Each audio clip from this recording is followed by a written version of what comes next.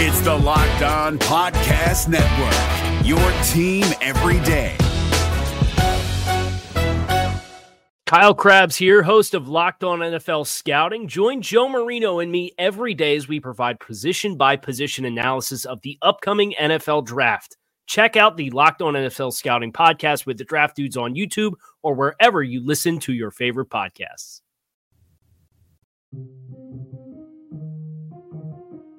I'm going to say no one's better than me. Yeah, let's go. Blow up.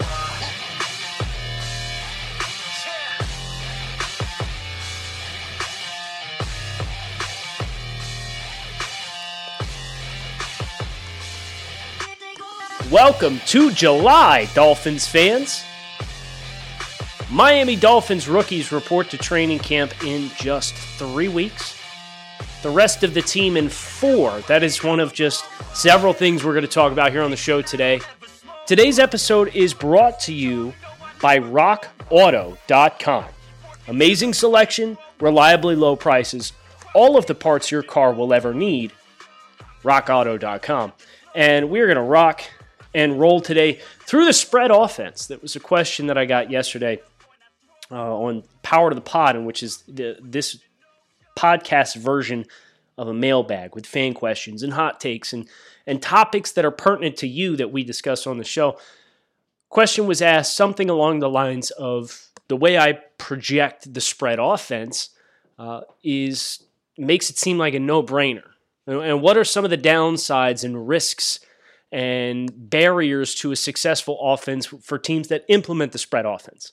And that's a great question, and we're going to tackle that today. But first, a report coming out this morning from Barry Jackson of the Miami Herald that had several interesting notes as it pertains to the Miami Dolphins training camp, report dates, the situation from a contract perspective with both Davon Godchaux and Raekwon McMillan. So that is where we are going to start today before we pivot into and talk about Chan Gailey's offense, the Dolphins roster construction, how it all fits, and what some of the risks are.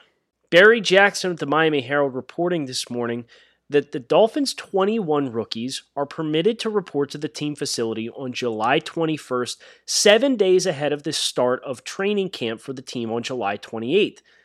The interesting nugget, according to Jackson, who cites Carolina head coach Matt Rule, is that Miami's 4 quarterbacks and every other quarterback under contract can report to their respective team facilities on July 23rd. So Tua Tagovailoa will get a few days head start at the Dolphins facility from the rest of the Dolphins quarterback, but their entire Dolphins quarterback room will be getting a head start and getting acclimated to the team facilities for their new COVID-19 protocols versus the rest of the team. Additional information coming from Jackson's report today includes the Dolphins' status and stance on 2 of their key young defenders who are facing expiring contracts at the end of the season. Both defensive tackle Davon Godchaux and linebacker Raekwon McMillan were members of the Miami Dolphins 2017 rookie class. McMillan and Godchaux are the 2 standout players remaining after the first-round selection of Charles Harris fell apart at the seams and Harris was traded from Miami to Atlanta for a 7th-round selection. And both players, when on the field, have played well and have been empowered by the new coaching style of Brian Flores to be put in the best position to be successful. Raekwon McMillan, for example, played less snaps in 2019 than he did in 2018 under the watch of head coach Adam Gase, but played exponentially better because he was exposed less frequently in coverage. Davon Godchaux posted a career high in tackles last season and was, generally speaking, a very prominent presence along the defensive line. But despite the promising play from both in year 1 under the watch of Brian Flores, the team, according to Barry Jackson, is reportedly nowhere near moving forward with an extension for either player. Some of that is likely due to the coronavirus pandemic and the potential financial implications that the NFL and their teams will be facing from a revenue share perspective in the coming seasons to follow. If the NFL faces substantial ticket sales losses and has to cut down on the salary cap, teams will want to know what that cap situation looks like before they hand out a $2, $3, $4 year extension worth millions of dollars. And both Godshall and McMillan at this juncture, based on their play last year and the arrow pointing up as young talents, would command that kind of commitment. Also, interestingly enough, both Godshall and McMillan throughout the course of the past year have been applauded by those familiar with the players as being plus leaders within the organization. So as the Dolphins look to establish a build by the draft team culture, it would also behoove them to identify who their hits are and successes are and reward them for buying into the system to further reinforce the team culture the team is looking to impress on one of the youngest rosters in the NFL. The message being, if you buy in and you trust us and we coach you and you follow suit, your performance will pay off and your performance will lead to a big second contract for you, so you take care of us and we take care of you. That messaging, the Dolphins have plenty of time to iron out how those contracts are going to look between Godshall and McMillan. The Dolphins in the past have at least expressed some level of interest in beginning negotiations on extensions, but according to Jackson of the Miami Herald, there are no ongoing discussions on that front right now. But the good news is it doesn't seem to be bothering either one of McMillan or Godshall. RockAuto.com is a family business that's been serving auto parts customers online for 20 years. Go to RockAuto.com to shop for all of the auto and body parts that you might need from hundreds of manufacturers. They have everything from engine control modules and brake parts to tail lamps, motor oil, and even new carpets. So whether it's for your classic or daily driver, you can get everything you need in a few easy clicks delivered directly to your front door.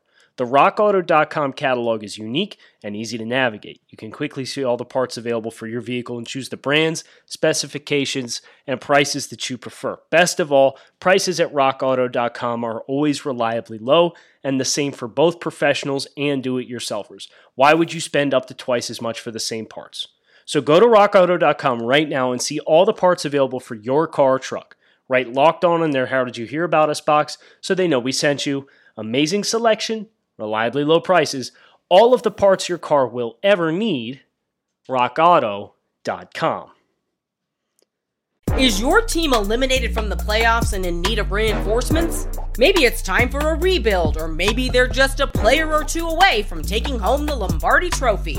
Either way, join Keith Sanchez and Damian Parson for Mock Draft Monday on the Locked On NFL Draft Podcast. They'll tell you which college football stars your team will be taking in the 2024 NFL Draft. Check out Mock Draft Monday on the Locked On NFL Draft Podcast, part of the Locked On Podcast Network, your team every day. So let's talk about the spread offense. I have spoken at length throughout the course of the past few months on this podcast talking about horizontal spread and spacing the field and stretching the defense and putting defenders in conflict. And when you sprinkle in RPO concepts, you have the opportunity to make defenders wrong on any given play, no matter what reads you give them, what keys they are reading, what direction you go. If you have somebody who can make those split decisions, you can make those defenders wrong. But how can the spread offense go wrong in implementation when theoretically, from an X's and O's perspective, it makes sense? Let's start with the offensive line, because I think that's an important place to start, because we saw last year what the Dolphins' offense looked like when it was so painfully one-dimensional that they couldn't bear to run the ball 6 inches if they needed to. They were too soft up front in the middle. So, from an offensive line perspective, that's why you saw the Dolphins go out and get a bunch of war daddies up front that are capable of kicking somebody's ass on every single play and moving them from point A to point B against their will. But typically, spread offenses, you get this a lot in college. You listen to a lot of college quarterbacks, and they talk about box count, right? They get up behind center, and they survey the defense, and the first thing they do is they take an inventory of the members of the defense that are in the box versus outside of the box. Is there a numbers advantage in the box? If you have an equal number of blockers to the number of defenders inside the tackle box, they're going to run the football. Like every time they're going to run the football. So, from a defensive perspective, if you can keep a light box and give the offense the perception that they have a numbers advantage, but you are confident enough in your personnel that you can physically discard of blocks at the line of scrimmage, you then have, this is where two-gapping comes into play and why it's so important for teams that run odd fronts. A nose tackle and 2 down linemen and then stand-up outside linebackers that rush off the edge. Your base 3-4 defense, right? Two-gapping is a technique that is involved with defensive tackles who either play head up or slightly shaded on offensive linemen. And they're going to punch their hands. They're not trying to get backfield penetration. They're going to hold the line of scrimmage. They're going to read the block. They're going to find the football. And it's called two-gapping because those defensive linemen are responsible for gaps on either side of the offensive lineman that they are engaging in. So if you're a true nose tackle and you're in a two-gap system, your objective is to account for both A-gaps in your run fit. And if you have studs up front that are capable of doing that, you can go with a lighter box, dictate and control the line of scrimmage. The opposing offense that is in the Gailey style horizontal spread is going to say, okay, it's 5-on-5 in the box, and we got a 6 guy who's the ball carrier. We're going to give the ball. But if you can't dictate the line of scrimmage, it doesn't matter what your numbers advantage is. You're not going to generate the movements you need, and you're going to play directly into that team's hand if they feel like we've got the horses up front to control the line of scrimmage with a light box. And if you can't run the ball against a light box, you're screwed because now you've got more defenders out in space to cut down on the spacing and the windows in the passing game. And that's the whole appeal of this offense, right? Is they want to stretch you out and they want to make as big of windows and creases and voids and have defenders that are going to split the difference between two guys as best as they can. But if they can flood those peripheral areas because they know they are going to dominate the line of scrimmage, they'll go light boxes, they'll play directly into your hand as an offense, and they're going to dare you to beat them mano-a-mano up front. So that's how this Dolphins offense can get derailed on any given week, is if they're going against potent defensive linemen, and because this team, they've got big, powerful bodies, but do they have a bunch of technicians? Do they have a bunch of guys who are super polished and can counter when a guy tries to extend their arms and press them out and hold their ground at the line of scrimmage? Can you break those hands and gain control of the block? Can you turn a guy out using your hands and your footwork to kind of work your hips up into the hole and get some leverage and create a running lane? That's a question for the Dolphins because both these offensive tackles, Robert Hunt and Austin Jackson, refuse to believe Julian Davenport's going to command a starting role in the offensive line. Are rookies. And both were generally perceived as having some development that's required from a technical perspective. Eric Flowers used to play offensive tackle. He's much better inside at offensive guard. But even Eric Flowers, you can pull up Eric Flowers on social media and you'll find a clip of him pulling, and he just kind of dives into a block and completely whiffs. You can't afford those kinds of reps. You've got to be really consistent with landing your blocks. And then once you land the block, can you consistently move that defender against his will? And that's how schematically a team can stuff up the running game. And then if offensively the other team gets some stuff going and they get you in a hole and now you got to start to pass, then you get into, okay, you're out of your game plan. You've lost your balance as a team. The opposing team is going to tee off on your young offensive tackles. That's a worst case scenario. So as we're looking at poking holes in Miami's offense and their blueprint, that's something to be aware of. Is your team eliminated from the playoffs and in need of reinforcements? Maybe it's time for a rebuild, or maybe they're just a player or two away from taking home the Lombardi Trophy. Either way, join Keith Sanchez and Damian Parson for Mock Draft Monday on the Locked On NFL Draft Podcast. They'll tell you which college football stars your team will be taking in the 2024 NFL Draft. Check out Mock Draft Monday on the Locked On NFL Draft Podcast, part of the Locked On Podcast Network, your team every day. Another prominent way that a spread, horizontal spread, like the one we're going to see from Gailey and the Dolphins this year, can lose some of its appeal is if you have to throw and if you have to push the ball. Can you do it? Can you hold the ball within the pocket? Because so much of the horizontal spread is based on quick game. And it's the same critique that Tua got at Alabama. Well, everything he did was inside of 10 yards, and he got a bunch of guys that made a bunch of run after catch, and his stats are misleading because they don't really tell the story of depth of target and so on and so forth. And that narrative's like not wrong. Like that's how Alabama's offense worked in 2019. But if you go back and you watch the 2018 Alabama offense, they pushed the ball like crazy down the field. So I feel at least somewhat comfortable with Tua and his competency in a number of different philosophical styles of offensive play. The offensive line, that's a different story. The receivers, these are big physical dudes. And that gets into a couple of at least questions that need to be acknowledged for the Dolphins' skill players. Is the Dolphins' skill players dynamic enough to create the same explosive plays in run after catch situations as what you would ideally like to see? And I want to include Albert Wilson in this, but I don't know if Albert Wilson from an explosive perspective is anywhere back to near what he was prior to his hip injury.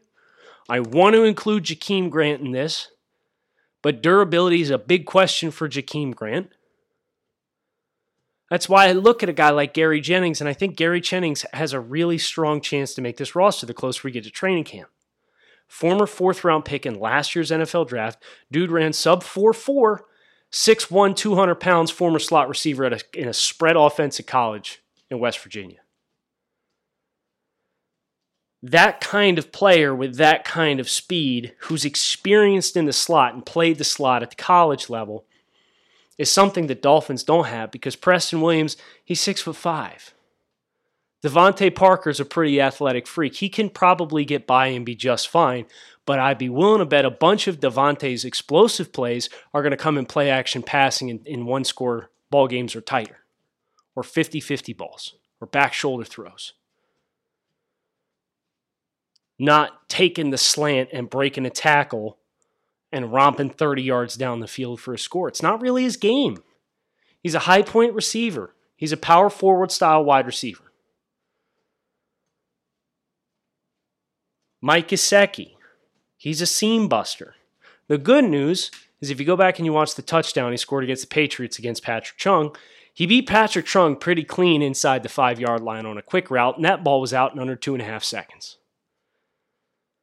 So from a spacing perspective, I think Gesicki, if you get him on safeties, or if you get him in opportunities where he's tight to the alignment, maybe off the line of scrimmage, he can still get out into his routes and stay on schedule. But even he is not a player who's going to thrive and shine in yards after catch contests. He is a catch point receiver. So that is a question for the Dolphins. And if the offensive line is not standout and is a liability to some degree, the Dolphins' quick game is going to turn into putting the offense inside of a 10 to 15 yard box. And if the teams don't have to account for you vertically, and they roll both those safeties down and everybody's sitting at 15 and they're not given depth because they know they can't block long enough to push the ball down the field. So I'm going to sit at 15 yards and I'm going to wait for something to break up the seam, or I'm going to scrape for something to the sideline. If they don't respect you vertically and you run a horizontal spread offense and you run everything quick game to get the ball out to compensate for your offensive line, you need guys that are going to break and create explosive plays, or else they're going to sit on all your routes. And now suddenly you have kind of a pop gun style offense. Doesn't pack a lot of punch. So now you got to turn it into, I'm going to nickel and dime you down the field and have 13 play drives for scores that go 75 yards every single time. They're going to have to find the explosive plays. So, quick recap thus far. Risks involved for the Dolphins in 2020 with a Gailey style offense. If your guys on the offensive line can't win the point of attack, teams are going to go light boxes, they're going to dare you to run, and they're going to beat you up front. You need receivers who are going to create explosive plays and create plays after the catch. Because if you don't, then you're going to have to prove your offensive line can block for longer amounts of time to push the ball down the field. The good news is the RPO is the bridge between these two issues. Because if a team goes 6 in the box, and a team, the Dolphins are in 11 personnel, so 1 tight end, 1 running back, and they go 3 by 1. 3 to the field. So the ball is on the near hash, and you got your 3 receivers to the open side of the field where there's all that extra space to work, and you've got an ISO'd receiver on the backside, and you can go pistol, or you can go shotgun, or you can go under center with the quarterback in the backfield. Having the opportunity based on sight adjustments and based on leverage of routes. You'll hear, I watched a coach's clinic talking about Alabama or Clemson passing game as an example. And they've taught their quarterbacks, if you go 3 by 1 and your backside player on an RPO concept is running a hitch, and it's a 5-yard hitch, and you're playing it against 10 yards off coverage, soft coverage to the backside of the play. They cross out everything else on the play. They're going to take the hitch every time. They say, we will take 5 free yards every single time you give it to us. So that's why the RPO component of this offense is going to be very important, because the RPO component gives you the outs needed on a play-by-play basis. It will not cover for personnel mismatches, but it's going to give the quarterback the answer to say, okay, I've got 10 yards of free access here to the backside, ISO'd receiver. He's going to run a 1-yard stop. I'm going to throw him the ball. He's going to run upfield. He's going to potentially make the first guy miss. Or he's going to fall forward and get tackled for 6 yards, and now it's going to be 2nd and 4. And now we'll get into our run game, our dart, our RPO with the slant tucked in behind the linebacker to the open side of the field. That's what the Dolphins are going to have to find the right level of balance on. Finding free access and taking free access, taking what the defense gives you, right? You hear that phrase so often in football, and it's very common and very common sense thought to have. But how does it actually work? And how do you build in enough opportunities for quarterbacks to identify it when they're behind center? Hope you guys enjoyed a conversation that isn't just positive about the Dolphins. It acknowledges some weaknesses that could exist for the team. But I did want to end it on a positive note to say you can scheme your way and work your way around those outs. You just have to understand what all your options are as the quarterback at the beginning of the play and find your free access. And what's great about Tua is he was one of the best quarterbacks in doing exactly that in multiple styles of offense during his time in Alabama. Kyle Krabs, Locked On Dolphins. Hope you guys enjoyed. Come on back tomorrow. We had some other great questions from Power to the Pod that we're going to get a chance to dive into throughout the rest of the week. So keep it locked in right here on Locked On Dolphins, and I hope to see you guys again tomorrow. Hey, Prime members, you can listen to this Locked On podcast ad-free on Amazon Music. Download the Amazon Music app today. Is your team eliminated from the playoffs and in need of reinforcements? Maybe it's time for a rebuild, or maybe they're just a player or two away from taking home the Lombardi Trophy.